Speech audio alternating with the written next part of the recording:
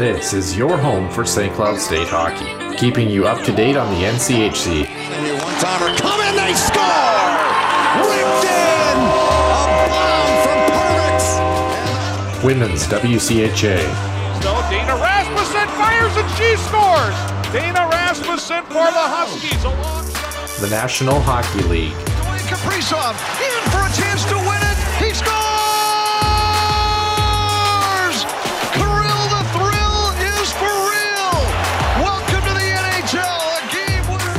And everything from the state of hockey. St. Cloud Cathedral is now 42.6 seconds away from wrapping up the school's first ever title. Welcome to the Huskies Warming House Podcast Den.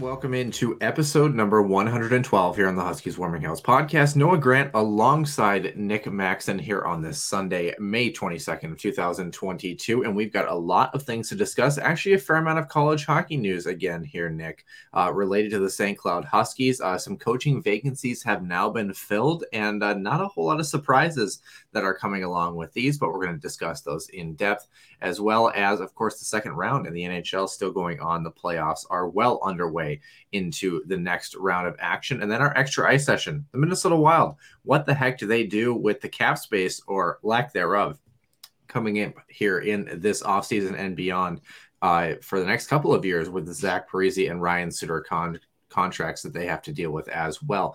As always, we'll start with the Huskies Illustrated Weekly Roundup and Center Ice View News and Notes. So we're going to discuss some more coaching changes around the National Hockey League, some player signings, as well as some more finalists for awards in the National Hockey League. Center Ice View News and Notes. Center Ice View provides you with the best coverage of St. Cloud State Huskies hockey, from game notes, recaps, photos, and more. Go to centericeview.com.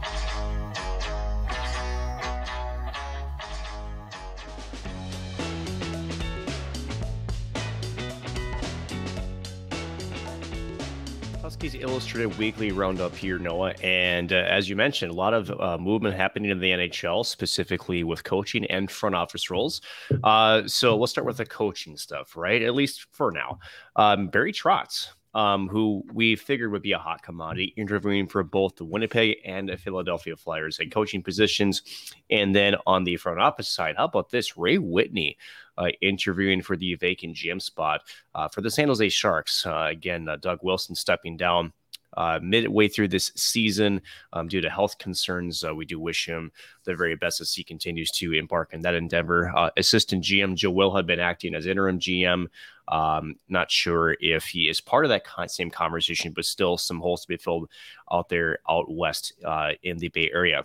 But the biggest shakeup here, how about this? Dallas, after getting probably a bit of a disappointing season, and then again the postseason, Rick Bowness announced that he, along with assistant coaches John Stevens, Derek Laxdell, and Todd Nelson, would all be stepping down and not returning to the Dallas Stars.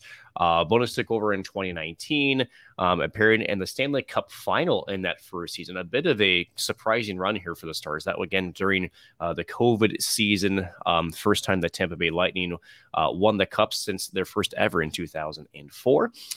So now how about this? We have now 5 NHL head coaching vacancies. So we have the Stars, we have the Winnipeg Jets, the Philadelphia Flyers, the Detroit Red Wings, and the Vegas Golden Knights.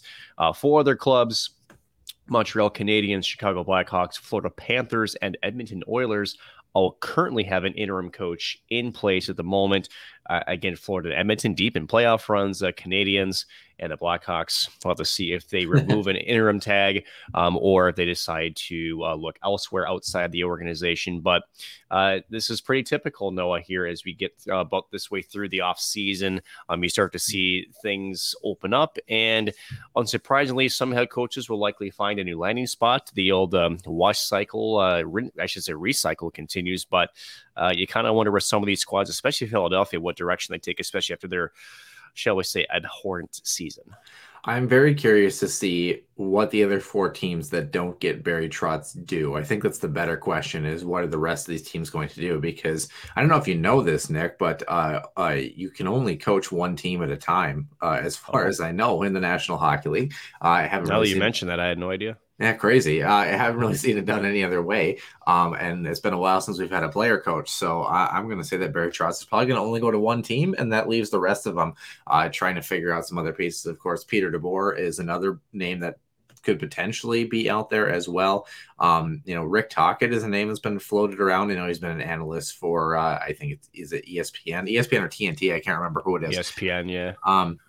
And seeing if he maybe wants to take another job. Does John Tortorella get another kick at the can? A lot of questions to see if a couple of these bodies end up places or if they go with people kind of in-house or promoting guys from the AHL, assistant coaching positions, that sort of thing. It's kind of an interesting mix. And it seems like a couple of years ago that we did have a bunch of kind of high-profile coaches that were on the market, and this offseason, that's really no longer the case. You have one, maybe two, if you want to make the case. And other than that, there are some teams that are really going to have to do some soul searching here. Like you mentioned, the Flyers, the Red Wings, trying to find their way back from the cellar, and the Vegas Golden Knights trying to figure out whatever the heck they've got going on over there, because they've got a much better roster than what they ended up having regardless of injuries this season as well. So it should be interesting, but kind of an interesting situation too with Rick Bowness. His contract was up at the end of this season, but it's not often you see a coach in the National Hockey League say, you know what, the direction is different than what I had expected. And I think the best decision is for me to step down. It's not a decision you see very often. And not only that, but the entire staff too following with them. I think that we don't see that very often. And I'm very curious with Vegas because I think that whoever takes that Golden Knights job that's going to be a tough gig. Again, they've got a good roster, but they also, speaking of salary cap implications, they're a team that also has some tough decisions to make with their roster, considering the cap and where they're at both now and in the future. But speaking of folks who maybe are sticking around, how about this? So Nashville re-signing head coach John Hynes to a 2-year extension. Qualified for the playoffs the last 3 seasons he's been at the helm. He's gone 92, 64, and 10. The only caveat is they share something with the Wild. They can't get out of the first round. So, but with that, decided that at least they're happy with the level of competition and maybe trust that he can eventually get over the hump. Some questions in Nashville too, with maybe some of their personnel out there in the Music City as well. How about this? Los Angeles Kings, this should be at no surprise to anybody, renewing GM Rob Blake's contract for another 3 seasons. This was the big one here, Noah. And this one I kind of expected, but wasn't going to be surprised either way. But Brendan Shanahan out there in Toronto confirming that both GM Kyle Dubas as well as head coach Sheldon Keefe will be back next season. But I think the big question is here, Noah, is we thought maybe this season the leash was going to get tighter. At what point do you blow it up? And it's tough because they played arguably their best regular season in franchise history. They played a really good playoff series again against Tampa Bay, but again, Tampa just knows how to win in the playoffs. They're up 2-0 against Florida, Game 3 tonight at the time of recording. Is this that last year at the helm for maybe some players in the roster or for the GM or maybe both? I mean, what do you do in Toronto? This is an interesting team to watch. Yeah, like you mentioned, a very intriguing thing going into the following season. I think if Tampa gets out of the second round, which we'll touch on a little bit, they have a pretty good chance to do at the current moment.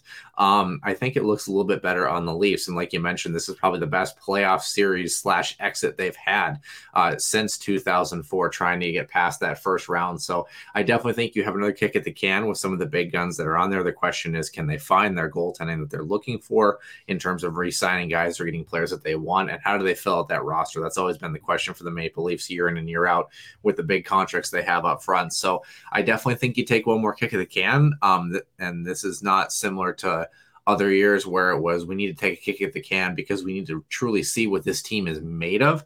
I think we saw what this team was finally made of for the most part this past postseason. Unfortunately, they just ran into maybe one of 2 or 3 teams that maybe had a shot to even handle the Maple Leafs. And you know what? It took a game 7 and a 1-goal margin to get them to that point. So to say that the Maple Leafs, should be freaking out or feel like they're in dire waters. The contract situation for some of the, filling out the depth and the goaltending is a question mark, but I think a lot of things were answered this past postseason, that this team does have what it takes. They just ran into a good hockey team. And you know what? We have to realize that sometimes that just happens. They weren't the Wild this year, where they just kind of, slowly whittled away in games 5 and 6 and were non-existent. Right. And, not just the Tampa Bay Lightning, but back-to-back Stanley Cup champion Tampa Bay Lightning, too. So, again, recent success and how to actually... Is that good? I've heard it's okay. So, lastly, though, in some player signings here, Columbus netminer Joonas Korpisalo getting a 1-year, $1.3 million extension. And this was one that a lot of Pittsburgh Penguins fans were watching. 6-year extension, $5 million on the annual value for that. 58 points, a career high this past season. Now, from some of the Pittsburgh fans that I've talked to, they love the AAV, maybe not necessarily the term. Yeah, I was gonna ask it. It's a weird contract. Like, it doesn't feel like an overpay, but it feels like a Does that make sense? Yeah, because again, I think the value of his contract per year is worth it for sure. Because he's and the other thing about Brian Rust is he's been a consistent playoff performer too, for the Pittsburgh Penguins. And interestingly enough, there's been questions too about Chris Letang, Evgeny Malkin, Sidney Crosby. I mean, where does the core of the Pittsburgh Penguins sit after yet another first-round exit for them out east? So I think there's bigger questions in Pittsburgh than, say, Brian Rust, and maybe this is one indication of some of the things that their ownership / management is looking at in terms of trying to bridge a gap that they feel is coming soon. So maybe this is just step one with that. Hard to know for sure, but there's still plenty of questions out there in the Steel City that have to be answered. And one of them here, Brian Rust, has been. Yeah, I think just randomly pulling up their cap friendly, I do know that when I read from the article, Brian Rust, I think he's 30, excuse me. He's 30 years old. So that term, oh boy, would bring him to his age 36 season. So I think a lot of people are a little gun shy on that one. I believe the Penguins, I think it's like $24 million in cap space they have to re-sign some of these guys. Definitely, I think Rickard Rakell gets a new contract. He's a UFA. Kasperi Kapanen has looked good. He's an RFA. Evgeny Malkin, like you mentioned, he's definitely not going to make $9.5 million anymore. No. That's definitely not going to be what it is.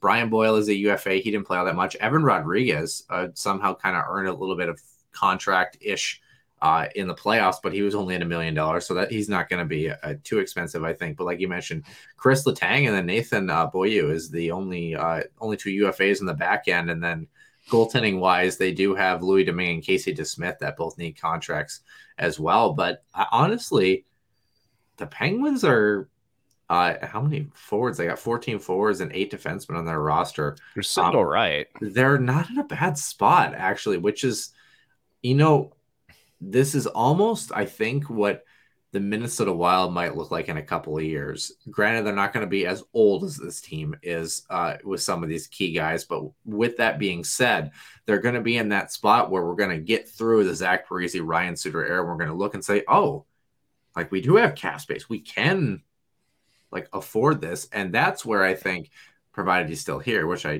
don't anticipate him not being here, but you know how things go.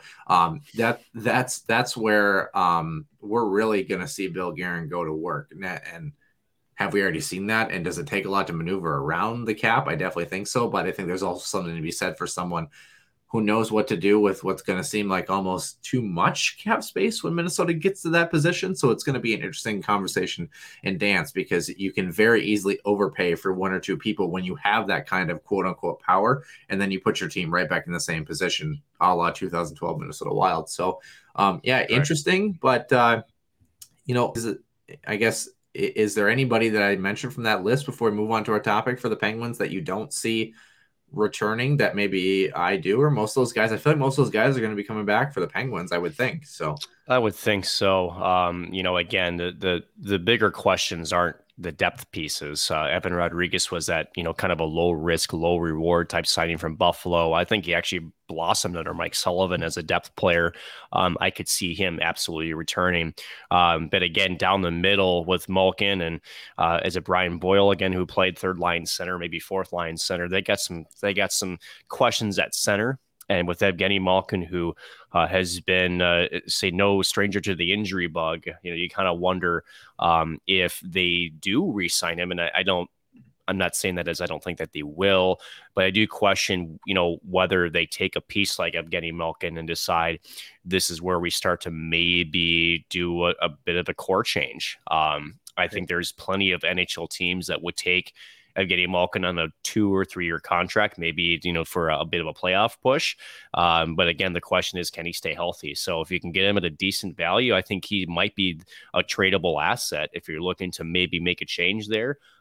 So that one, I think, is the biggest question mark. So we'll see. We will definitely see, as you mentioned. In our second to last topic, 3 more NHL awards have finalists here, so let's get into them. 2 of them involve players, and the first one involves coaching. Calgary's Daryl Sutter, Florida's Andrew Brunette, who you know personally, and yes. New York Rangers' Gerard Gallant were voted as the Jack Adams finalists. For those who don't know, the Jack Adams Award is an annual award actually presented by the NHL Broadcasters Association, which makes it a little bit unique.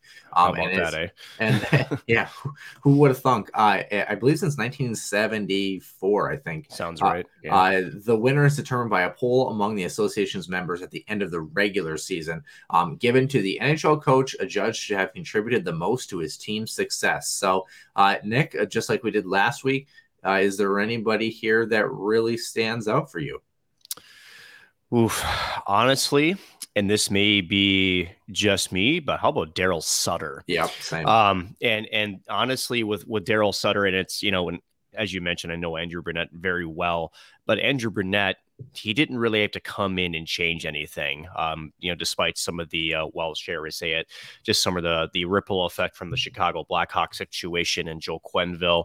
I think if, Brunette's on this list because he didn't, reinvent the wheel. He kept doing the same things, and he kept a team that was the hottest team coming out of the gate and to a historic season for them. Now, unfortunately for them, I hope that they can rebound from a 2-0 deficit. Because I do think that Florida, it'd be good for the game if they can go on a deep run and at least make the East Finals. That'd be great. Gerard Gallant, as we know, for whatever reason, wherever he goes, he seems to find instant success. The big question with Gallant has been, how long does that success stay put? But with Daryl Sutter, Calgary was sort of a mess last season. There was questions on Johnny Gaudreau, on Sean Monahan, just to name a couple with some of the core pieces. They brought him in to shore up things defensively, and look at that wagon. My goodness. So to me, Daryl Sutter deserves a lot on this list. He's rightfully on this list. And to me, if I'm in this association, that's my pick, is Daryl Sutter.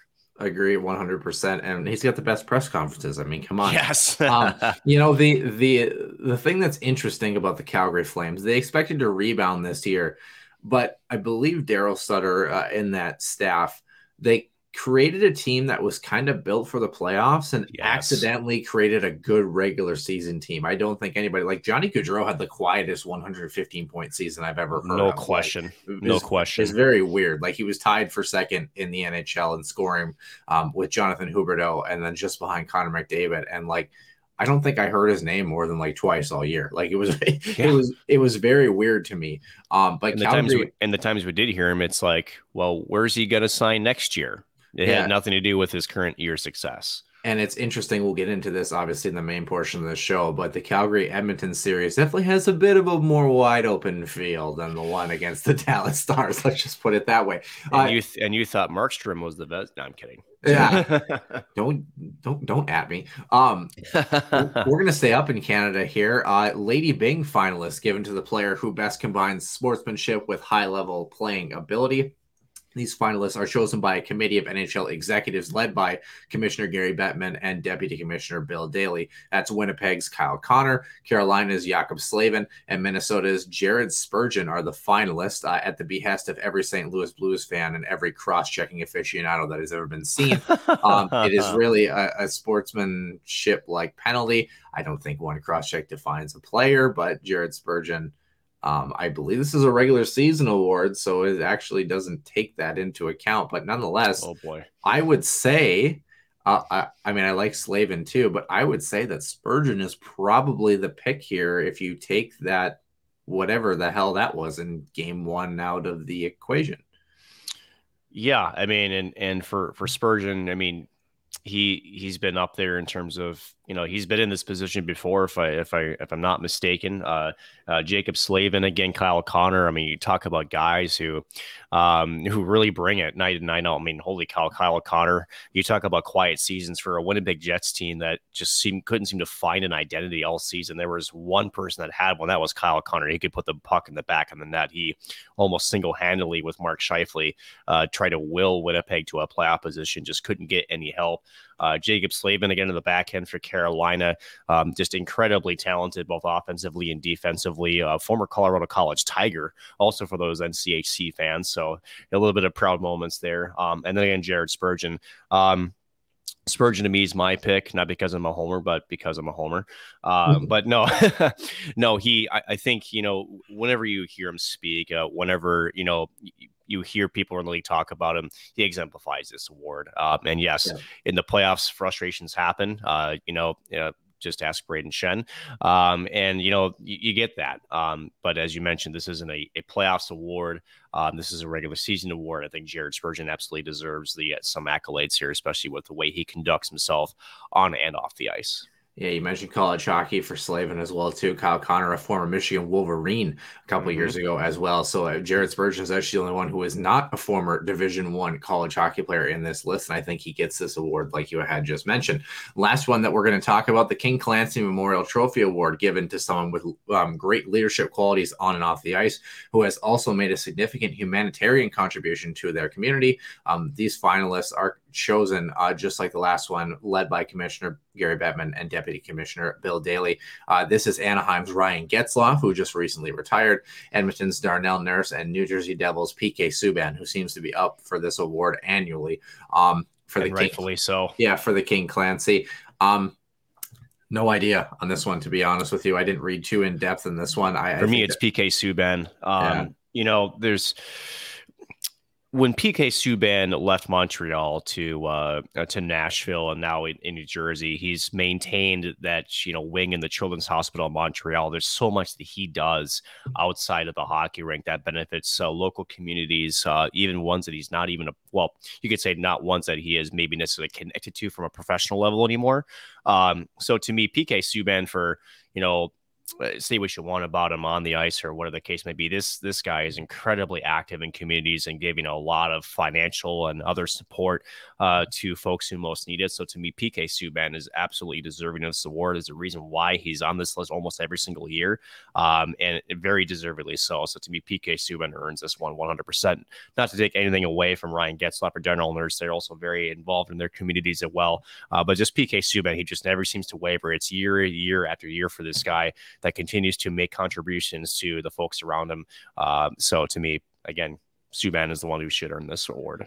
Yeah, certainly. Darnell Nurse, an interesting story for him as well. Check that one out. And I think I think it's possible that maybe Ryan Getzlaf gets it just because it's his last year in the league.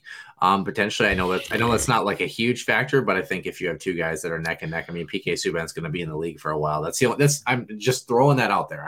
I don't have any insider knowledge on that. Beyond that, I just know that sometimes when guys are up for an award for the last time, sometimes they do get that little bit of a boost when it comes to some things. Maybe not an award so much as this, but something to keep in mind as Ryan Getzlaf. We wish him the best in retirement.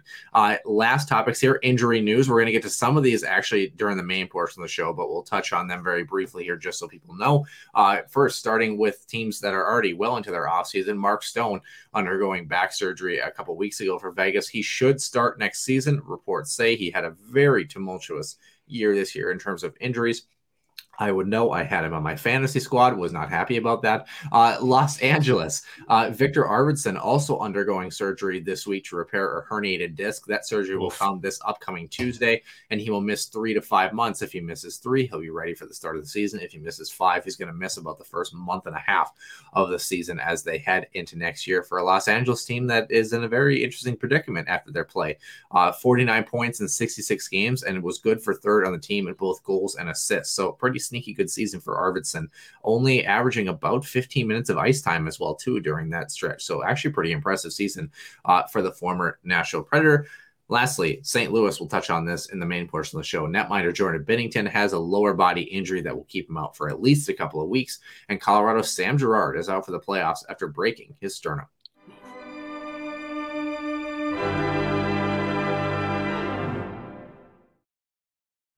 Episode number 112 here on the Huskies Warming House podcast. Noah Grant alongside Nick Maxon. Nick, welcome into the show. A lot of things to get to here. Kind of run of the mill as far as the playoffs are concerned, but I think we might as well start with some college hockey news. One tidbit, unless you have anything else to add, I suppose personally, we should add, actually, before we get started here, Nick, we should add that I think next week's show is going to come out on Tuesday morning because you're going to be doing a little bit of traveling here. A lot. This upcoming week. So care to fill the listeners in on anything? A little bit of, personal, and then there's a lot of developments in the professional. So even after next week, there'll be even more traveling to come. As some of these opportunities that I've been pursuing are starting to, continue the process of going through potentially as for a position to hire me. So, this is it's getting down to maybe some of the nitty gritty, as some would say. It's exciting, and it's kind of nerve wracking at the same time. But yeah, this is the part where they're asking you to come down or go wherever and visit them in person, and to kind of, maybe do some trial runs through as well. So it's, as the young kids say, it's getting serious. Yeah. Is getting serious. I'm going to be doing some traveling as well. I'm going to be going from the gas station to the grocery store to the fast food place. A lot of decisions up in the air, and that one, obviously. Stay away from the nachos at the gas station. Yeah, I'm a big gas station donut guy. I don't know why, like the 6-pack of donuts. I'm big on those. So if I go to there, it's probably that, and a chocolate milk is probably what I'm going with. Unless there's breakfast sandwiches in the morning, then I'll maybe get a coffee and an orange juice as well too. But other than that, not a whole lot of big decisions for me in terms of my travel as well. But hey, speaking of jobs, we forgot a topic, Nick, and I didn't realize this because we kind of just all saw it and read it, and it was a thing. St. Cloud's own athletic director Heather Weems actually got the NCHC gig as the new commissioner of the league after 4 seasons at St. Cloud State. Trivia question for you, Nick. What episode did Heather Weems join this show? Jeez. Oh, boy. Good luck. 49.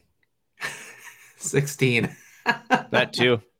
She was, I think she was the 3rd ever guest. No, maybe the 4th or 5th ever guest we actually had on the show. The 3rd ever guest that we had in the virtual edition, following Brett Larson there. Yeah, that was I think it was right in the middle of when COVID was kind of at its height. I think it was July or August of 2020. That sounds right. Yeah, it was a long time ago.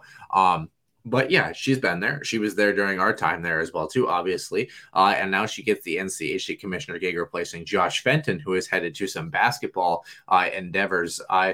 Did this move surprise you, not surprise you? And more importantly, what do fans of the NCHC who don't really know St. Cloud State or know Heather, what are they getting? It doesn't surprise me, actually. She's an incredibly committed person to the student athlete experience. So that's both from an academic standpoint as well as a competitive standpoint. As we talked with her back in episode 16, back 7 years ago. Yeah. An athlete herself has got 4 kids who are all athletes. So, I mean, she, as far as being a parent of athletes and, being one herself, formally, she gets it. She's been on the advisory board for the NCHC as well. The last 2 seasons, if I recall, and it could be more than that, but I know she's been on sort of the board of governors for the NCHC here. So with that experience, it doesn't surprise me that she would throw her hat in the ring into this role, and what to expect, right? I think the big thing is that you're going to see a person that's going to be committed to excellence, committed to keeping the NCHC, at least from a competition level, the same, if not better, right? And I think the biggest question that moves forward is, where does she see as a next step for the conference, right? We keep hearing, some of the trade winds blow about conference realignment or maybe expansion. Also like to see her thoughts on some of the big fan takes, such as the NCHC.TV app. I know the NCHC has just signed an extension with Sidearm, and they are going to essentially integrate, from what I understand, the website NCHC.TV. So a little bit more of a streamlined platform. Kind of hope that it improves a little bit of the performance of it as well. It's supposed to, but I know all those things are in shape. So it's going to be great. She's a wonderful human being. She connects well with everybody, but again, this is a job, and she takes it incredibly seriously. I think she did a fantastic job at St. Cloud State with a Division II/Division I university here in Minnesota, and I think she's going to do a really good job here at the NCHC home, because she's just been so exposed to it. She was very paramount in terms of being part of executing the pod. So she gets it. She gets college hockey. She gets the excitement. She's going to have a really, really fun time with this role. So I think fans should be excited about it. Yeah, you said it well. I think hockey and maybe wrestling were kind of her 2 bread and butter sports. Not that she played favorites by any means, but I think, obviously the hockey was a Division I sport, and I think she definitely gravitated toward that a little bit, and did a very good job in that role, like you had mentioned. Kind of interesting, there was a little bit about the NCHC. They spent a lot of money to try to find a candidate and actually ended up staying in conference, so kind of a hilarious little thing there. And also probably more of an HR thing. Yeah. And also, oddly enough, I mean, you have a committee that's technically picking their new boss. So kind of an interesting hiring process. Normally it comes from the top down. Well, now it comes from the middle top to the very top, however you want to say it. It's the same committee that Heather Williams was part of. Yeah. I think it's at least 4 or 5 of the schools. Someone from them is involved in this. And so they're kind of like, I don't know if they're like exactly decision makers, but they help make recommendations, and, they help be liaisons for the schools between them and the commissioner. And, I think that's going to make Heather Weems, her being in that position, I think it's going to make it really easy too, because not only is she familiar with the conference, but she's been in that role as in sort of, that advisor between her school as well as the NCHC conference at that time, Josh Fetton. So I think that transition for a lot of the schools involved will be pretty seamless. Because they know her and she knows the roles from both being in the position she was, as far as being a part of that committee, and now being at charge at the top. Seamless transitions are no stranger to our next guy. Women's hockey head coaching position has been filled. Brian Idelsky gets the women's hockey head coach gig. No surprise here on this one. We talked 2 episodes ago about all 3 candidates. If you want to go back and check that out in the Extra Ice session, it's well worth your time. To give you kind of a rundown here for those who did miss spending the last 3 seasons, actually with the KRS Vodka Rays in Russia's Women's Hockey League, they were 77-17, not too shabby. Did coach China's women's Olympic team for the 2022 Beijing Olympics. 2 victories in the top-rated penalty kill unit in that pool. Spent a season as director of hockey activities at Culver Academy. For those who don't know Culver, it's a very esteemed development program for young hockey players. And then the big one, head coach for the University of North Dakota, got a very poor hockey team when he first integrated that team, and ended up compiling 5 20-win seasons, leading them to an NCAA tournament appearance for back-to-back seasons over his 11-year tenure before the Fighting Hawks were no longer a team. And then also leading his alma mater, Wisconsin Stevens Point, for a couple of years, 5 years actually, 108, 21, and 11 for an 8-11 winning percentage. So not too shabby for Brian Idelsky. Also other news for women's hockey as well too, I should mention.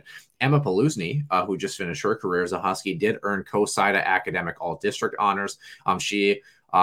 She is actually the first ever first-team all-conference recipient and the program's first player of that year at any position. The first-team all-district honorees advanced to the All-America ballot. And they will be announced in June. So we're going to keep an eye on that. Was pursuing her MBA and had a 3.89. So congratulations to Emma in that ride as well, too. But minus the academic side, the coaching side has been filled with Brian Idalski for the women's hockey team. Emma Plusny is no longer the goaltender of the future. That is now Sani Ahola. What does Brian Idalski look forward to? What does he bring to the table? And do you think we're going to see a turnaround for this Husky squad? At some point, yes.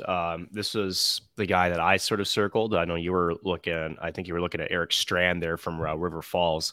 But to me, Adelsky just, and again, I think what sets him apart is the Culver Academy, as you mentioned. It's about skill development and IQ development. That's something that I think we saw highlighted a lot this season for the Huskies, was that their compete level was much better. Their skill on display was improved, but there were certain situations where you kind of felt like there was some maybe decision making, or just maybe some a game awareness. I don't know how else you want to describe it, Noah, where there seemed to be a lack of that. And for a guy who has a history of, again, we talked about it last week, and one of the points I made was you got a very young program with Beijing, and you're trying to teach a game almost at the root level. Again, Culver Academy, world renowned for development of hockey players. So when you have that development accolade, and you have shown that not only can you do that, but have success also reflected in your records. Again, you mentioned those before; they kind of speak for themselves. So I think this was the right pick. And again, with any new coaching staff, give him a little bit of time, but I think you're going to see an impact at least in year one. I think the big question is too, and this is something that we haven't touched on yet, is now what happens to the assistant coaches, Molly Engstrom and Janelle Sergey. Do they stick around? I hope that they do, because I think they have a lot of value as coaches. But again, with new head coaches coming into the fold, does he want to bring in his own staff? With Molly being a head coaching candidate and not receiving that, does she have head coaching aspirations elsewhere? So there's a bit more to that story than just this, but I think Brian was the right pick for the job for the women's program, 100%. Yeah, I can't really speak for Molly, but I think Janelle does stay put. I do remember having a conversation with her a couple of years ago that she talked about, it was the perfect position, and she wanted to bring a team that was kind of essentially a basement dweller in the WCHA and make them into a powerhouse again, and really try to recreate that brand. Brian Idalski gets that process from his time at the University of North Dakota. He knows the conference kind of inside and out when it comes to this, albeit it's been a while.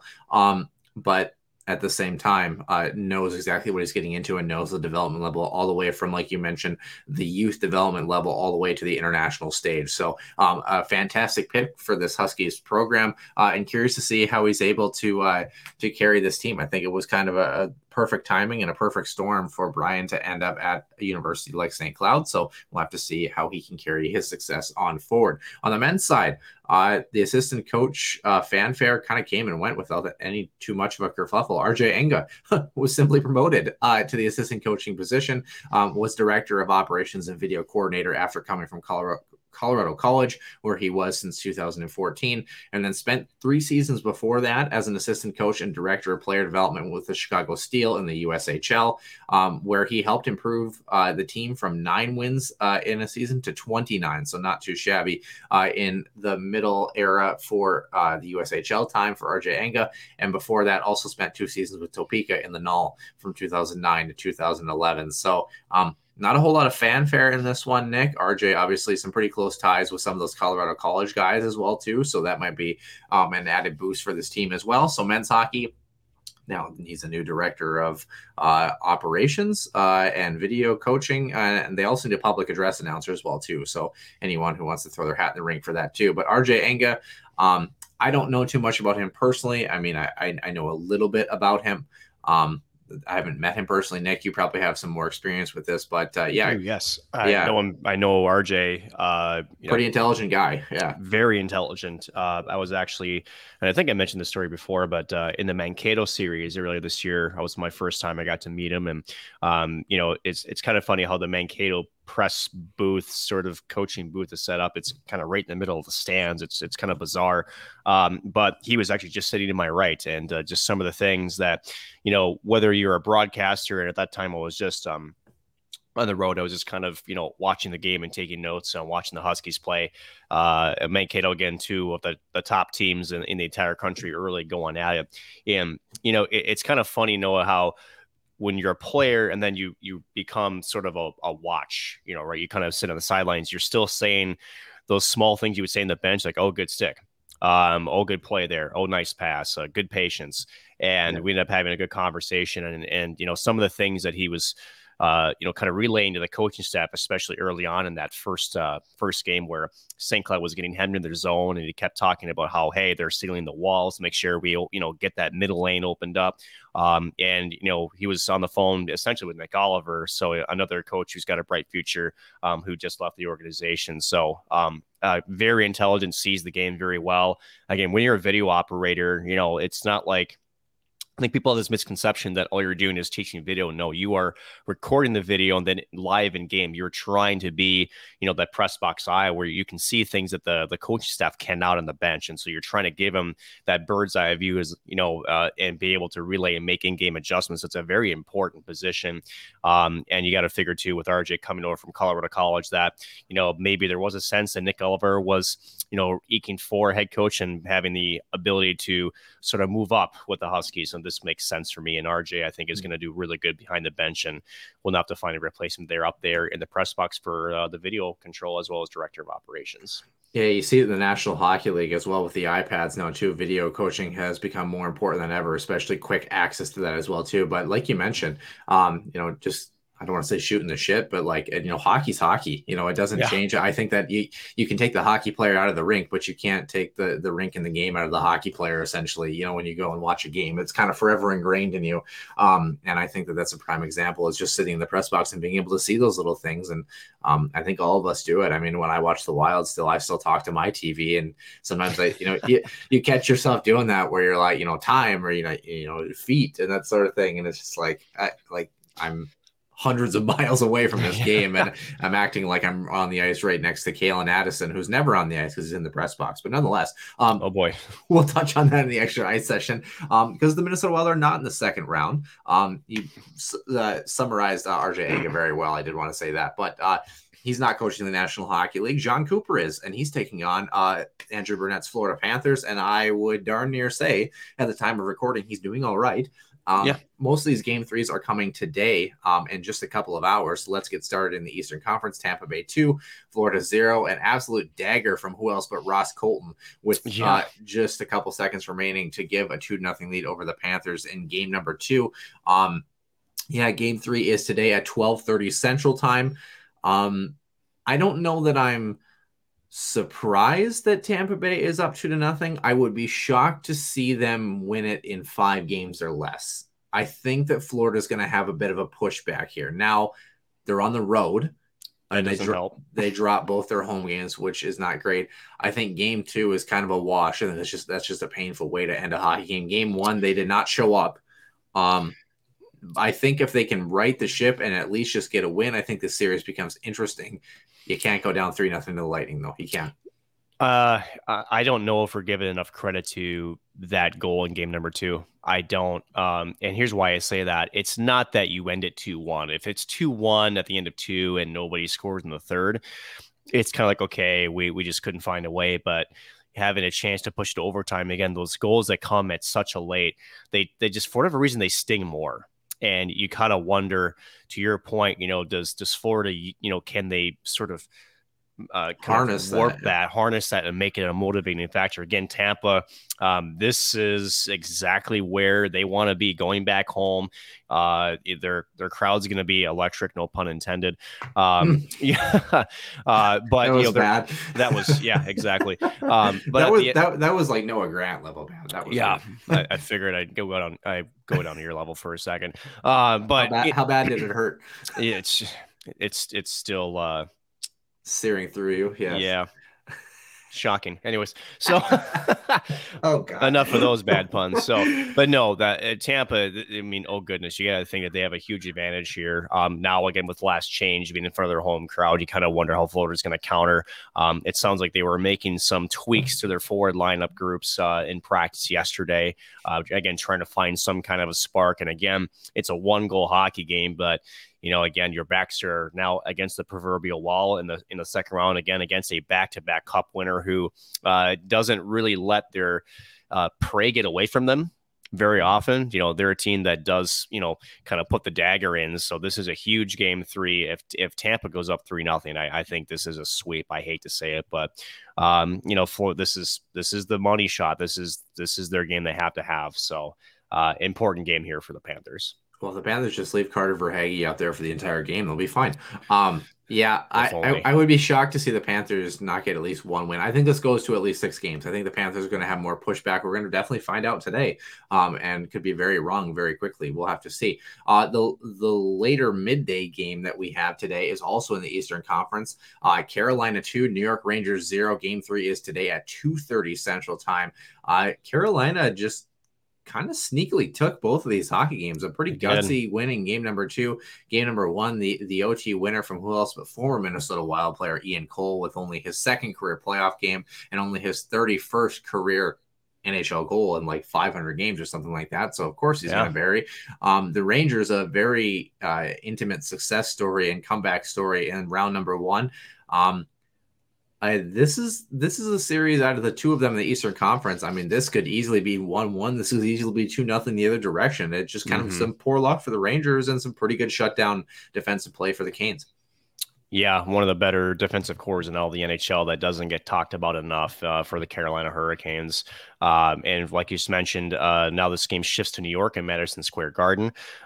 So a huge advantage to the Rangers fans, that faithful, when MSG is rocking, that's one of the best arenas to play in. So I expect the Rangers to have a good pushback on home ice, and I do expect them to get at least game 3 here. But again, great series, 2 very evenly matched squads. And as you mentioned, Carolina just getting the bounces. New York is playing pretty good hockey, just unable to get over the hump here to get a win in the first 2 games. But back at home ice to get last change, you'll have an energized fan base. I think they take game 3. Yeah.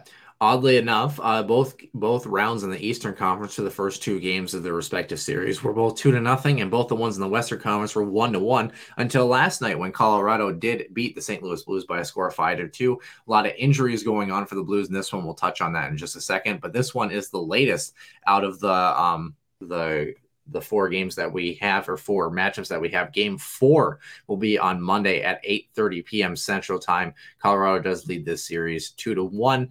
I picked the Avs to win in 5. I don't know that the road is going to be that easy anymore. They still have a chance to do that. I still stick by that. I will. But Colorado, getting a little bit of a balance after Nazem Kadri went for a loose puck, ran into Jordan Binnington, and Binnington is going to be out for 3 to 4 weeks at least with a knee ailment. So kind of a poor bounce for the Blues. Ville Husso comes back in, was not able to get the victory last night. But the big one on the other side for the Avs, Sam Girard getting hit by Ivan Barbashev. I got to be honest, Nick, I'm assuming you saw the play. Broken sternum, and obviously it was blighted all over his face. I don't think that was a clean hit. And I was kind of surprised that we haven't heard anything about this. I figure maybe a fine or this. Now, granted, it wasn't, oh my God, how do you miss that, sort of thing.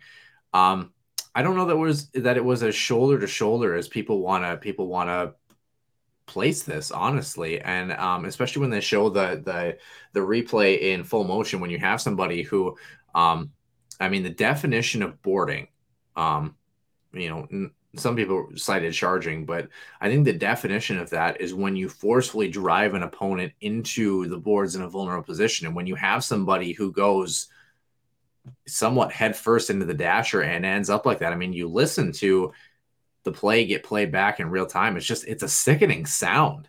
It's a sickening play. Now, like I said, I don't think he ran him from behind. I don't think he jumped him. I don't think he left his feet. I don't think it was anything like that. But I definitely didn't think it was a shoulder to shoulder. It really kind of struck me more as kind of like cross check to the shoulder blade back area. It was a position that wasn't comfortable for Girard. And I think if you're a forward there, I know you want to finish your hit, but you got to be a little bit cognizant of the way that you finish that play. And now you got a player for the Avs that's going to be out for the year. So, your thoughts on that one, obviously. So a couple things. This hit is mirrored Ivan Barbashev loves to finish his checks behind the bench, and behind the bench, excuse me, you can't really skate there, behind the net. But one thing that he has done is he had this almost exact same play against Jan Ruda of Tampa not that long ago. Essentially the same play. Was a puck dumped in. Barbashev, again, a guy that likes to play a little bit of an edge, goes in and makes contact behind the net. And again, with this hit specifically, one thing about Sam Girard too is I don't know. Like I'm actually playing it back right now just to give myself a little bit and to see the angles. I don't know if it's a dirty hit, honestly. Yeah. When I look at it, it's very close. Like I'm not, like I said, like I didn't look at it and go like, wow, like they missed it. But I was kind of looking at it and I'm like, geez, with the fact that someone gets injured and the way that he got injured, like you don't just break your sternum. You don't just, you know what I mean? Well, like, and here's where, when you look at it, right? So when you're playing it back, and this is, I'm trying to figure out a way to explain this for folks who are just in our audio only version, version here. Barbashev, good on him. He actually he gets the inside position, then he actually turns with his right shoulder, and then puts him in the bench. The big thing that he does, he actually avoids, at least the hit from behind, as he's trying to essentially keep him from doing so. And I think just the way that Sam Girard goes into the boards, right? He's almost kind of his left shoulder as he's a right-handed shot, and he's going from his left to his right. Essentially, he's got his chest essentially sort of facing the boards. I don't know. I think it's kind of a goofy play, but maybe you can get him for a charge on that. Maybe if anything, I'm trying to go back a little bit to see if he took one too many strides. But I don't think he even did that. So I think it's just kind of a goofy play that ends up being just a heavy hit to and mind you, Sam Girard is not the biggest defenseman either. I think we have to that can't be understated. Now again, I'm not saying that means you get injured, but I think it was just kind of one of those just weird plays. I didn't really see anything that alerted me to a penalty. Again, it looked clean. I think it was shoulder to shoulder.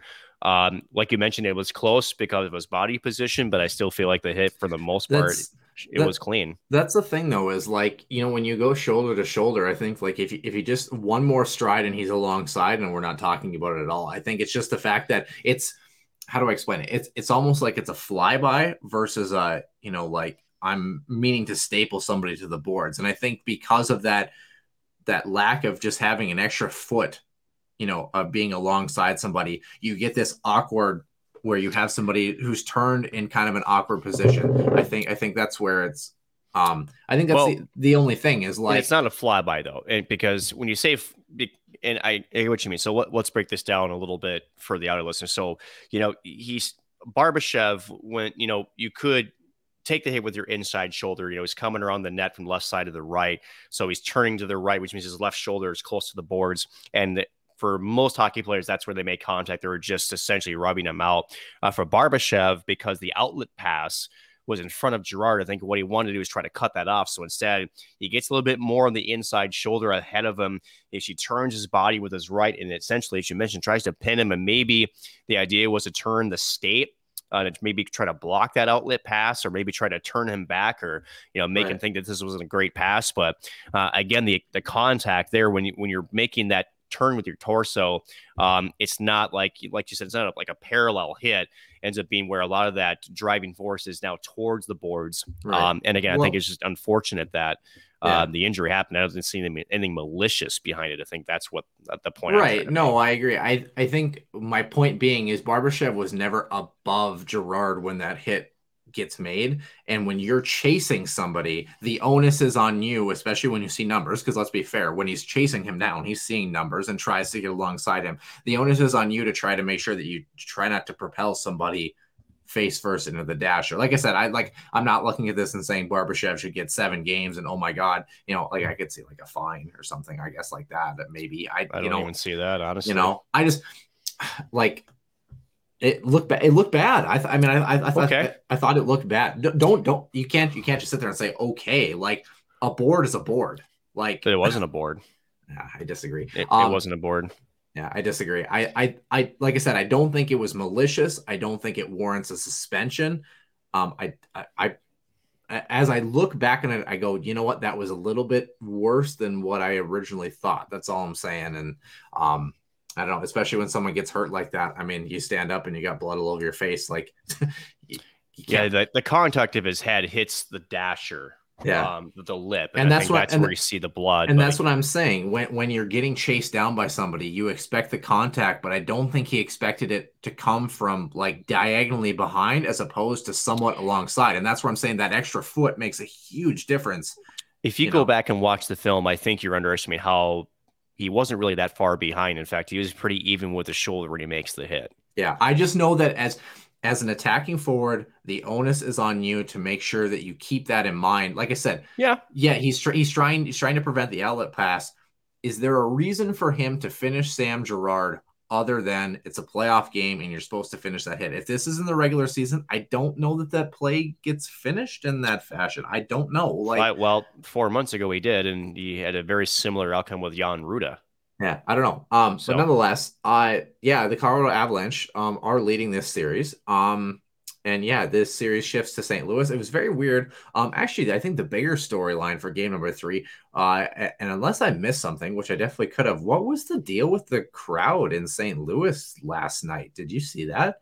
I didn't. It looked like an afternoon game in game 45 of the regular season. I mean, a lot of empty seats last night, a lot of them. And I was trying to look to see, was there a traffic issue? Was there like a tornado warning? Was there something? It wasn't like FedEx Field where there was a sewage leak or something. Nothing like that. I'm kidding. The only thing that I saw was something about the NHL start times, but even that, it was kind of odd to me. Like I was watching the game and I was like, something must have happened here. Like that, it doesn't make sense. And you looked, and I was trying to look on Twitter. I was trying to look all the I didn't see St. anything Louis that sports writers, and nothing. It looked a little bit sparse to me. I don't know. I didn't actually look up the official attendance, but I thought it was kind of odd for a team that just won a Stanley Cup 3 years ago to, not have the support in the second round. We'll have to see on Monday, but I guess we'll see. There is a series, the last one, that has no shortage of fan support. To say the least. Yeah, the Battle of Alberta, Calgary, and Edmonton tied at 1 game apiece. This game 3 is tonight at 7:00 Central. This is the late game today. 3 games today, which is also odd to me. But nonetheless, game 1, that 9-6 victory for Calgary, had the most goals since 1993 in the playoffs with 15. The record is 18 in a playoff game between two clubs. So wouldn't surprise me with the same 2 either. Yeah, it's intriguing to me, especially Calgary, how much a different opponent that is not defense orientated really let the Flames kind of run rampant a little bit here. Now, Edmonton found a way in the second game and, was able to kind of counter fire with fire here. This is going to be no punches held back, offense versus offense.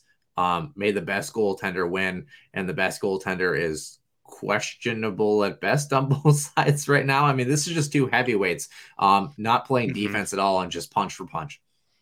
It's funny how you say both these guys could be questionable, yet one of them was your pick for the Vezina, but I digress. So, first of all, Nick, you're not part of the voting committee because you need to realize that this is part of a regular season voting. Thank you very much. I understand that. I know. And number 2, Jacob Markson is still good. So no, I know. Yeah. It doesn't help that this is one of the best rivalries in hockey too, the Battle of Alberta that goes way, way back. Again, you said the record was 18, and what was that? What was that year? The mid 80s. For what? Sorry. For the 18, the record for playoff goals. Oh, I didn't look it up actually. Okay. It wouldn't shock me if maybe the 80s Oilers wasn't part of that with Gretzky, Jari Kurri, just to name a couple. Right? It wouldn't surprise me if the Oilers are part of that. But with that being said, how about this? Game 1, Calgary actually blew a 3-goal lead, to allow Edmonton back in it. And then Calgary very shortly afterwards, almost like, okay, we played with them a little bit too much. Now let's actually finish the job. And they did 9-6, I think it was. 9-6. Calgary, just stupid high scoring playoff game. And then game number 2, a little bit more defense. And speaking of defense, how about the big season acquisition, big offseason acquisition? Was it a couple of seasons ago, Duncan Keith, or was that this year? Last year. Was it last year? Okay. Yeah. It all starts flowing together for me. So really made a mark for Edmonton last in game number 2, which is what the Edmonton Oilers were kind of why they brought him in, is they wanted that Stanley Cup experience to be able to win in the playoffs, and he was an impactful player.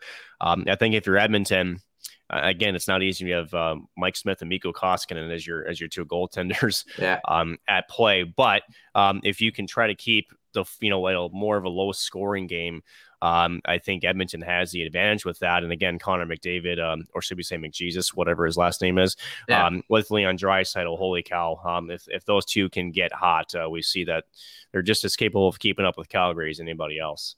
So this game, technically 5th, really tied for 4th in terms, 2 games with 16, Los Angeles 12, and Calgary 4. That was in 1990. Edmonton 13, Los Angeles 3 in 1987. Yep. In 1989, Pittsburgh 10, Philadelphia 7. That had 17 goals. And the record holder is actually April 7th, 1982. The Los Angeles Kings 10, the Edmonton Oilers 8. So, so was that after or just before? That must have been just after the Gretzky trade, right?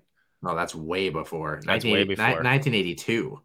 Oh, that's way before then. Okay. Yeah, way before. Well, I got half of it, right? So yeah, kind of an interesting thing. Yeah, this is just going to be pound for pound. And after game 1, I was like, you know what? I think that Calgary is the better team. One of the things that surprised me in game 2 was how many shorthanded breakaways and odd man rushes that Calgary gave up on the power play. And the PK for Edmonton looked really good. Special teams could be a big factor here, especially in a series that's going to only get grittier and more contested. So don't tell that to the Minnesota Wild special teams.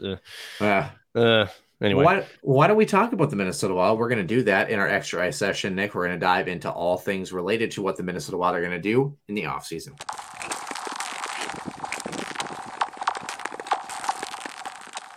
Extra ice session here on the Huskies Warming House podcast. Noah Grant alongside Nick Maxon, and we're talking all things Minnesota Wild here in the extra ice session, specifically the offseason plans for this team. Question marks. To put it lightly, for this group. Not as many as you think, though. You're right, actually, like 110%. Seriously, you're right. So let's start with the fact that the Wild are getting ready for the NHL draft. The Wild do have a draft pick in every round except for the 7th this upcoming, and actually moved from the 59th pick overall in round number 2 to the 47th pick with a couple of trades. So the 59th pick was actually given away in the Marc-Andre Fleury trade, and then Vancouver was actually the pick that came back the other direction. The trade that came back, and that one was actually during the Arizona Coyotes trade that saw Roussel, Beagle, and Louis Eriksson move over, and Minnesota was part of that deal in kind of a 3-way swing there. So on the forward side, you are 110% correct. If you believe that Connor Dewar and Brendan Duhaime are both NHL caliber players at this particular point, actually, the Minnesota Wild roster on the forward side, notwithstanding, so without RFAs and without UFAs, actually has 11 forwards right now. On the front end. The big one missing for the RFA on the forward side, obviously, is Kevin Fiala, the 2 UFAs, Nick Delorier and Nick Bukestad. And then Connor Dewar is actually an RFA as well, too. So 10 forwards, I guess I should say. On the back end, you have 7 defensemen that are under contract, and 8th in Jacob Middleton that is an RFA, and the only UFA that probably won't return is Jordy Ben. And then on the goaltending side, Cam Talbot is signed for 1 more season. Marc-Andre Fleury is currently a UFA this year. So, like I mentioned, I'm trying to see here. 2 RFAs and 4 UFAs plus 4 UFAs, 2 RFAs on this team. So actually not a whole lot of things to take care of. So people say, well, hey, Kevin Fiala, even if he costs $7.5–8 million, why don't you just get rid of Matt Dumba and your problems are solved? No, because of Matt Boldy and all the other RFAs who are going to need long-term extensions after this season when the Wild are still in cap hell. So, Nick, out of all the players that we have kind of mentioned, do you want to start with the RFAs? Do you want to say, okay, let's start with the UFAs, actually. Fleury, Delorier, Bukestad, and Jordy Ben. Any of those guys you see returning? Marc-Andre Fleury. Yeah. Anybody else? It seems that Fleury is, I know within their time in Pittsburgh, Guerin has, there's a relationship there. I do think, you could have one of the best goaltending tandems in hockey if you were able to get him at the right price. So I think that Minnesota will make a good push to sign him. It sounds like there's a mutual interest there as well. So I do see Marc-Andre Fleury having a good chance. Delorier, have to be league minimum, I think. I could see him coming back just because I think he's got a little bit of that sandpaper to his game that I think is missing a little bit from the fourth line. He may not be a regular per se when it comes to maybe a fourth line, but I think he'd be a good depth piece. Nick Bjugstad was essentially shelved for the most of the back half of the season, and I don't think he never made a playoff appearance. So if that's pretty telling, I don't think he returns. I don't think who am I missing? Jordy Ben. Nope, he's gone. Yeah, so there's just not room. The thing with Nick Delorier, he finished the season with 8 goals, 5 assists. And when he was with the Wild, 25 games for regular season and playoffs, he had 3 goals, 0 assists, and was -5 in that. So yeah, I don't know that the case is looking all that great. No, but I also don't think that the fourth line was constructed the way that it needed to be also for a playoff fourth line either. Hey, we mentioned it before. Where's Cody McCormick when you need him? Exactly. Okay, let's talk about the RFAs, the 2 bodies that I think Minnesota would really like to have back. Middleton. Yeah, Middleton would be very good. The thing is Jacob Middleton affordable for the Minnesota Wild? The question is this. Do you try to – the challenge here with the defensive core, you have 7 defensemen as it is. Technically 8 if you want to throw Middleton into the mix because he's still an RFA. His rights are held by the Minnesota Wild. So Spurgeon, Goligoski, Brodin, Dumba, Kulikov, Merrill, and then Kalen Addison. So you add Middleton to that mix. That's 8 defensemen.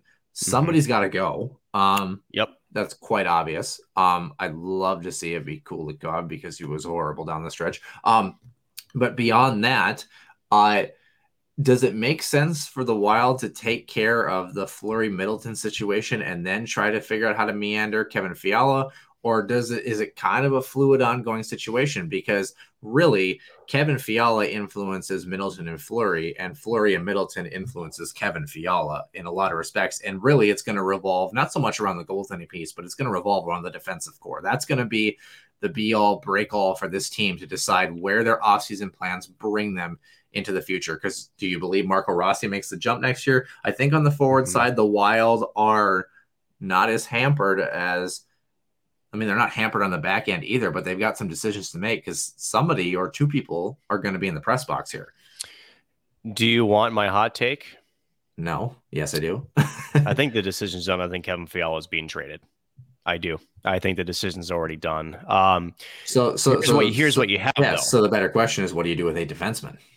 Here's the better question. Do you package a defenseman with Kevin Fiala, such as a Dmitry Kulikov or somebody else, to say either a team like New Jersey, who has openly stated they are willing to part with a number 2 overall pick, or do you package it to Montreal, and all of a sudden you're getting Shea Weber and maybe a depth center or somebody else, and you can put Shea Weber on the LTIR, and all of a sudden your $12.5 or $12.8 million salary cap is now down to about 5. Right. Yeah. I mean, it's an interesting conversation. I think a lot of people would like to take your theory and like to find a way to keep Kevin Fiala with that exact thing. I understand that. But the I thing don't is, think he's back. No, I know. I'm explaining that you can't do that. You have to give up something in order to take on Shea Weber's contract. Now, no, because it goes on LTIR. Right, but you have to give Montreal something to have incentive to do that. I know. That's what I'm saying. That's Fiala. I think that's too much of an overpay. I don't. I think it's way too much of an overpay. Why? Think about because here's the thing. It's a part 1 of a 2-step process. You have to look at it. You can't. No, I get it. I mean, I'm not. Yeah. This is for the fans, goofball. This isn't for you, okay? We talk not to each other. We talk to the people who listen, okay? Matt. At the end of it, no. Let's just say they do what I said. They package Fiala. Let's just throw Kulikov in there. Why not, right? To Montreal for Shea Weber and then maybe a player or two, right? At the end of it, that $7.5 million that you can put in LTIR allows you to go out and maybe with free agency, allows you to maybe have those conversations with Jake Middleton and also with Marc-Andre Fleury. It gives you a little bit more of a salary because, again, people are like, we'll give Kevin Fiala $8 million. Here's what they're missing. You need space for call-ups and for, everything else that happens. I mean, your salary cap is all affected by all these things. And who's to mention, Minnesota was, besides Matt Dumba, and here's the other thing. When was the last time that we saw a Minnesota Wild squad essentially be able to absorb some key injuries, such as Matt Dumba, and really feel like their game didn't really dip that much? Yeah. Right. So, and that's the other part of it is to the conversation is, and this is something I thought before I listened to Bill Guerin's press conference. I really thought that, one thing that we saw with Matt Dumba out of lineup is that back end still looked pretty damn good. And so does that make the case, okay, well, if you can win without him and he's got 1 year left at 6, does that make him a tradable asset? It kind of does. The problem is Matt Dumba has never really got back to form since, well, he had that chest injury back a few years ago. He doesn't seem to have the offensive threat that we used to see. And as you saw, a little suspect on the defensive end in the series against St. Louis. So I don't know. Again, it sounds like, at least from what I can see, that his mind is made up. But again, GMs sometimes play the press box game as well, right? They know how to play the media lines. Are they trying to get leverage, maybe with Kevin Fiala's agent, maybe to strike something? And that's the other thing you could do is you could trade your first, like a first round pick and maybe a prospect or two.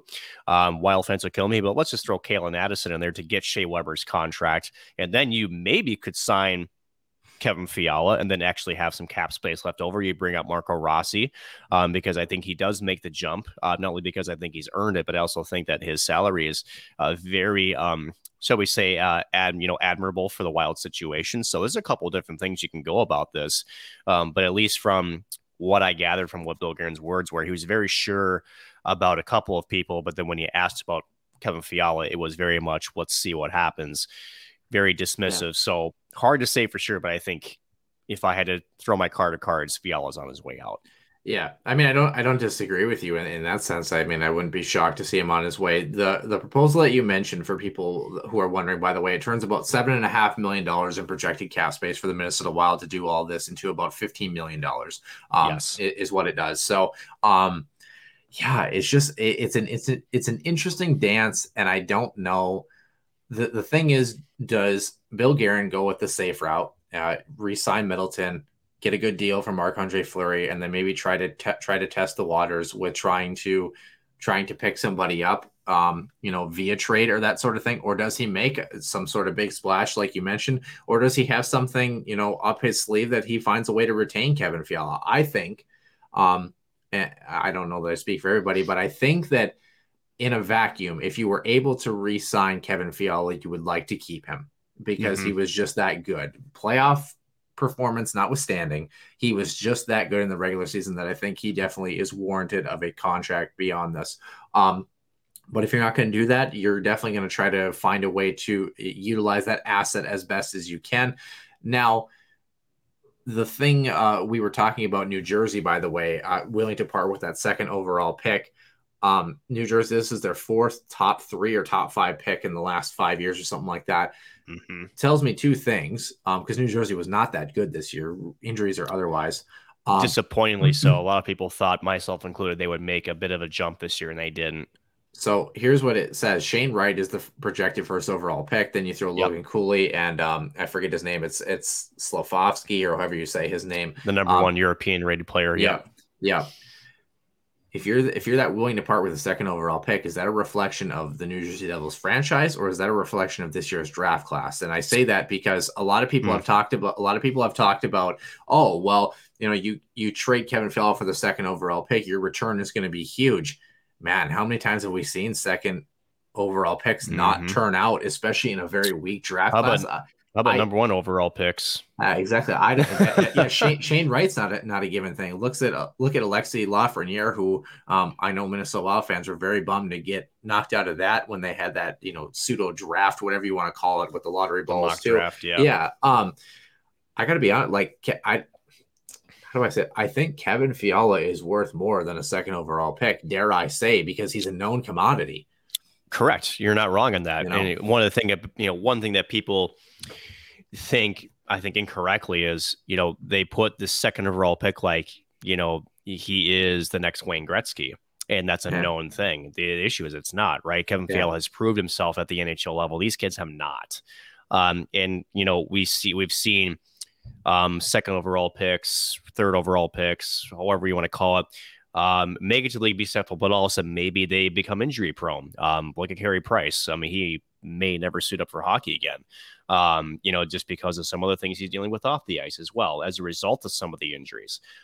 So it's not known at all. Now, it's an indictment squarely on New Jersey, because I think what New Jersey is lacking a little bit is some of that veteran leadership, right? Those 25 to 30-year-olds that are in their prime, maybe not necessarily, like a Jake Gensel, like a guy who can really, but just some of those core players, like a Brian Rust, almost, honestly, like for Pittsburgh, who can contribute, who you can get at a good salary, but is a guy that can kind of, be in that middle six, second, third line that can contribute and really do the job you're needing.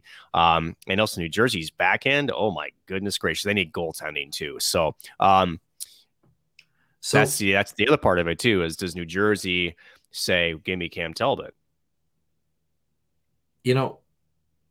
Here's what I was going to ask. I don't know the answer to that, quite obviously. I don't either.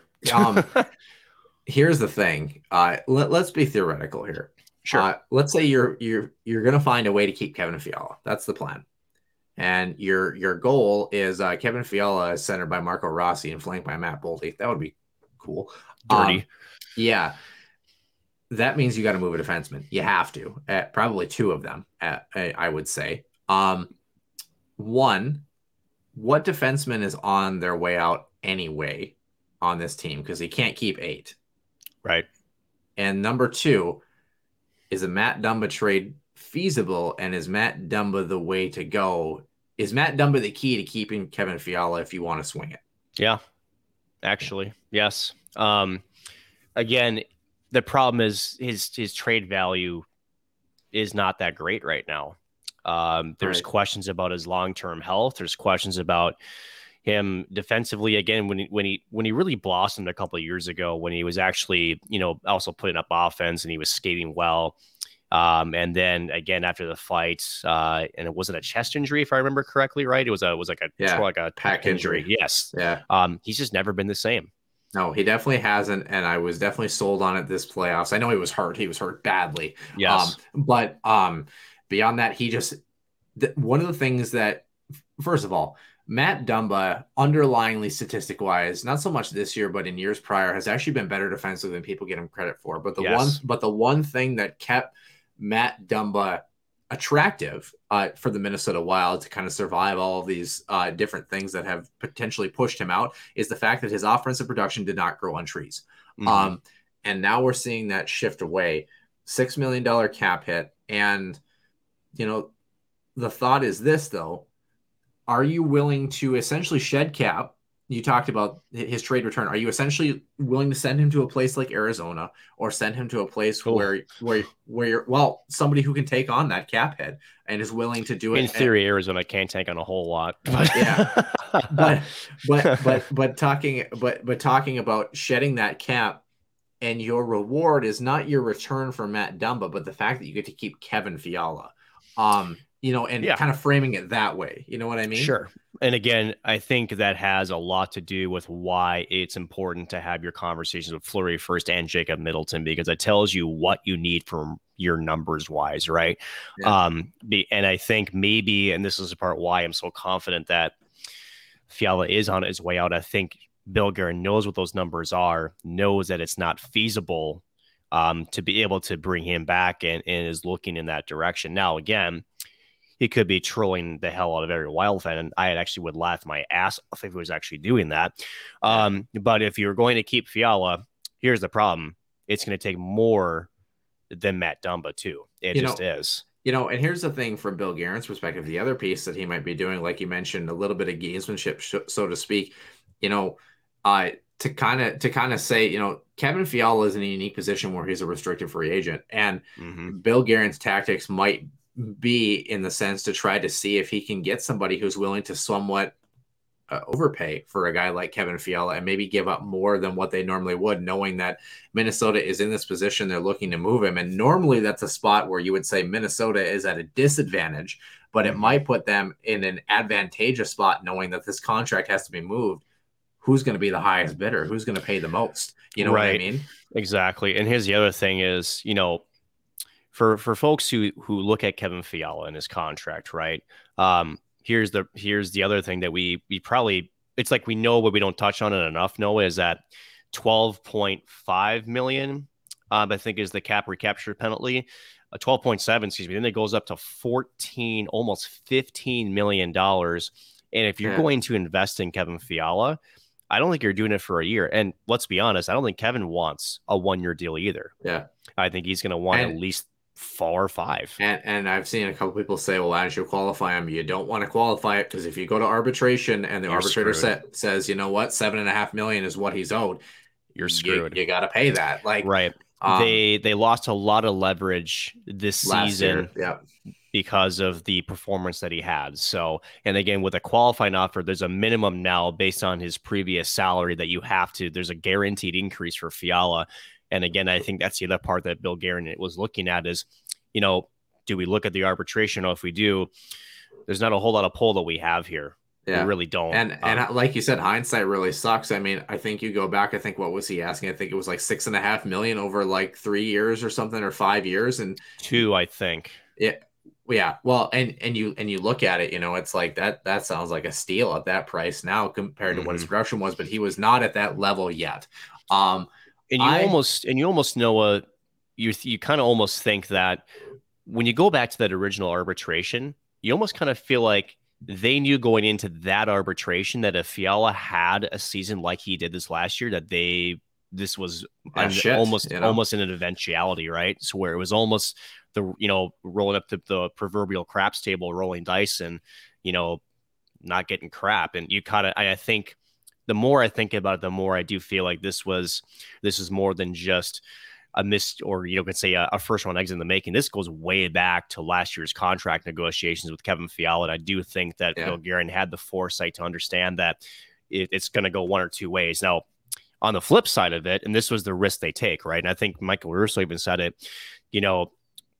it's with last year's contract, had it been higher, they almost feel like they could have actually needed to trade him last year. He wouldn't have even been here this year. So the way that Michael Russo has kind of dove into it, and mind you, for those who don't follow Russo, shame on you.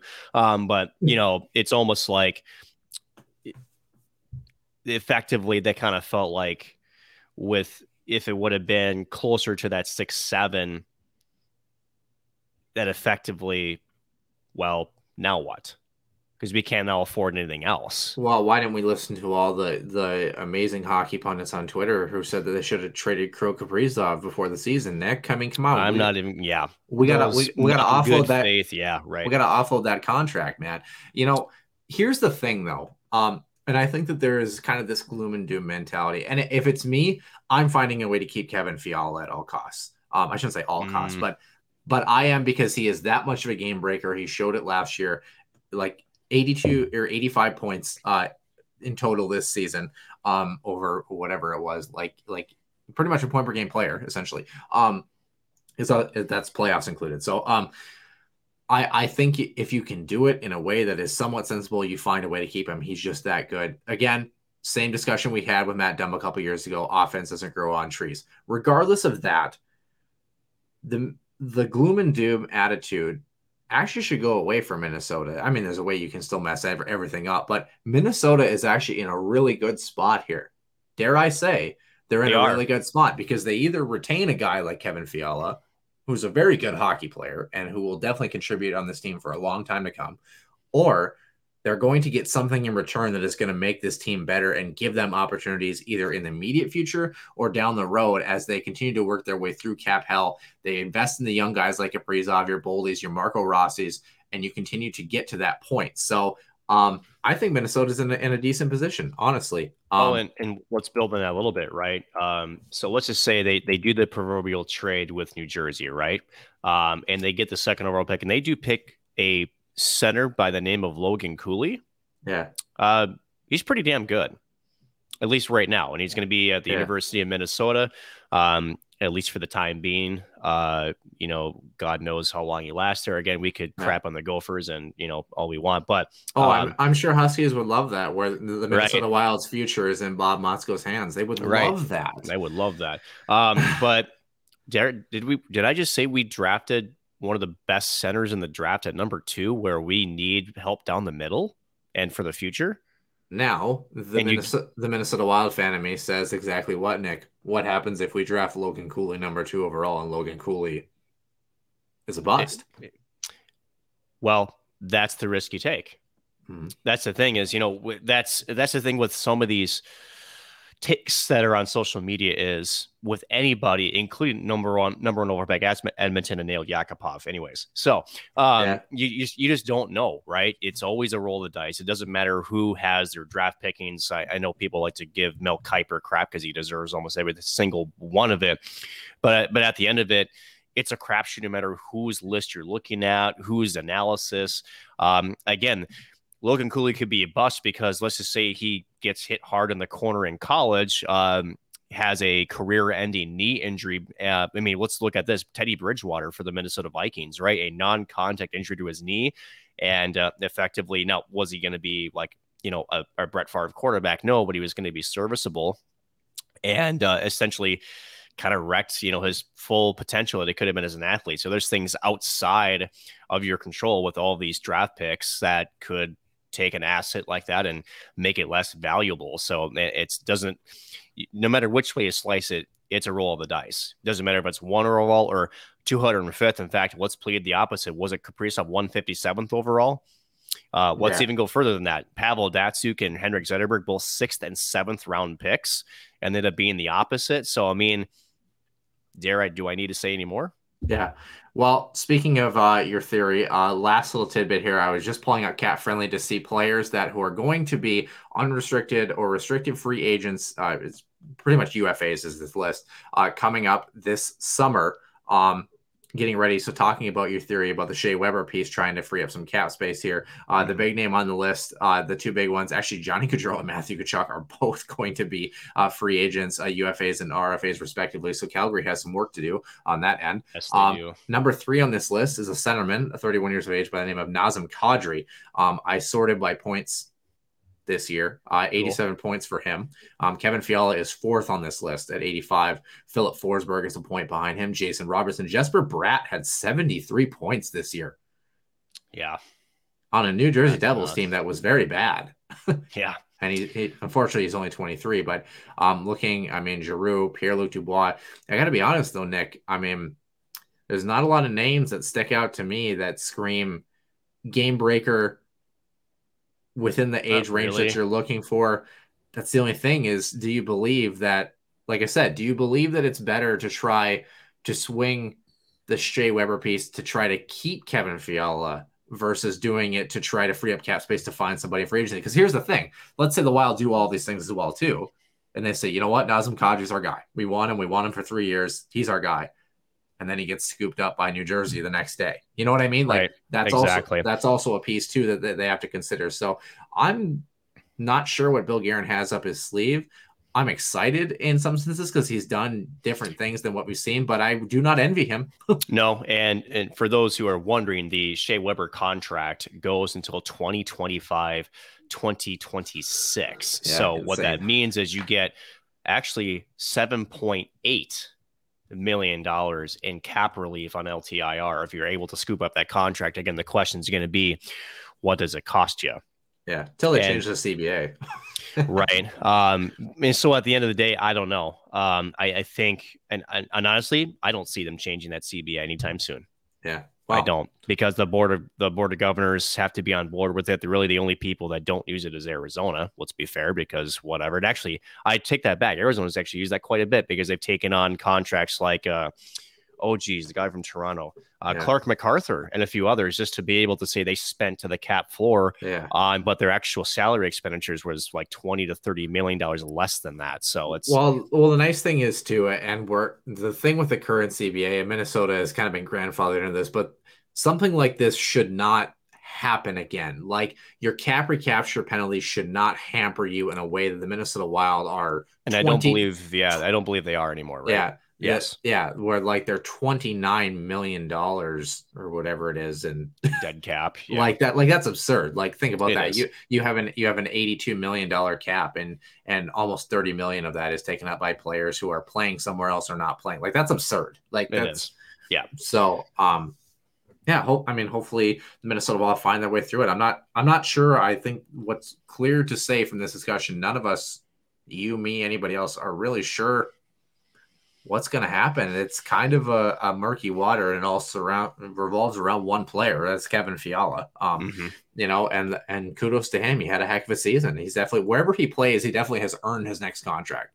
No question. And say what you want about Paul Fenton, but that Granlund trade, Granlund had an okay year this year too, but boy, does that trade look unbelievable. It looked really good. Yeah.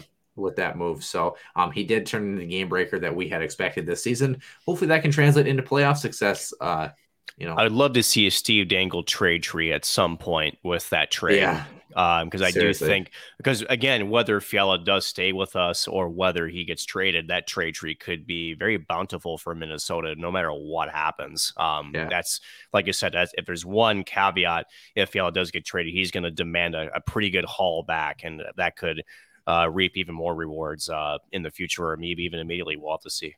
Speaking of reaping rewards, the Huskies Warming House podcast will be back for episode number 113. That one will come out on Tuesday, May 31st that morning. So we'll be recording on that Monday night on the 30th. So we look forward to seeing you back. And then I think we're probably going to record that weekend and should have a normal Sunday release the following week. We'll have to see. That's kind of the tentative outline as of now. We'll definitely take a look. But what do you got? Anything? I was just going to say things are incredibly dynamic right now for my schedule. So we'll obviously do the best we can to keep everybody updated on the schedule. Just know that things might bounce around here and there a little bit, just compared to both my schedule as Noah's schedule. And I think for me and for what I just need to understand is with these job seeking processes now continuing to evolve and move forward, is that, I'm going to be getting requests to travel on very short notice. So just understand that we're trying to keep it as consistent as we can, but just understand there's things that are beyond our control, and we'll do the best we can to keep everybody as a heads up with that. So just stay tuned to our social media at Warming House Den. We'll keep everybody updated to the schedule, or if any schedule changes do occur, we'll announce them on there as well. Yeah, well, like Nick said, a lot of travel questions, and we're going to head on down the road. That will do it for episode number 112. For Nick Maxon, I'm Noah Grant, and we will see you back in the den soon. And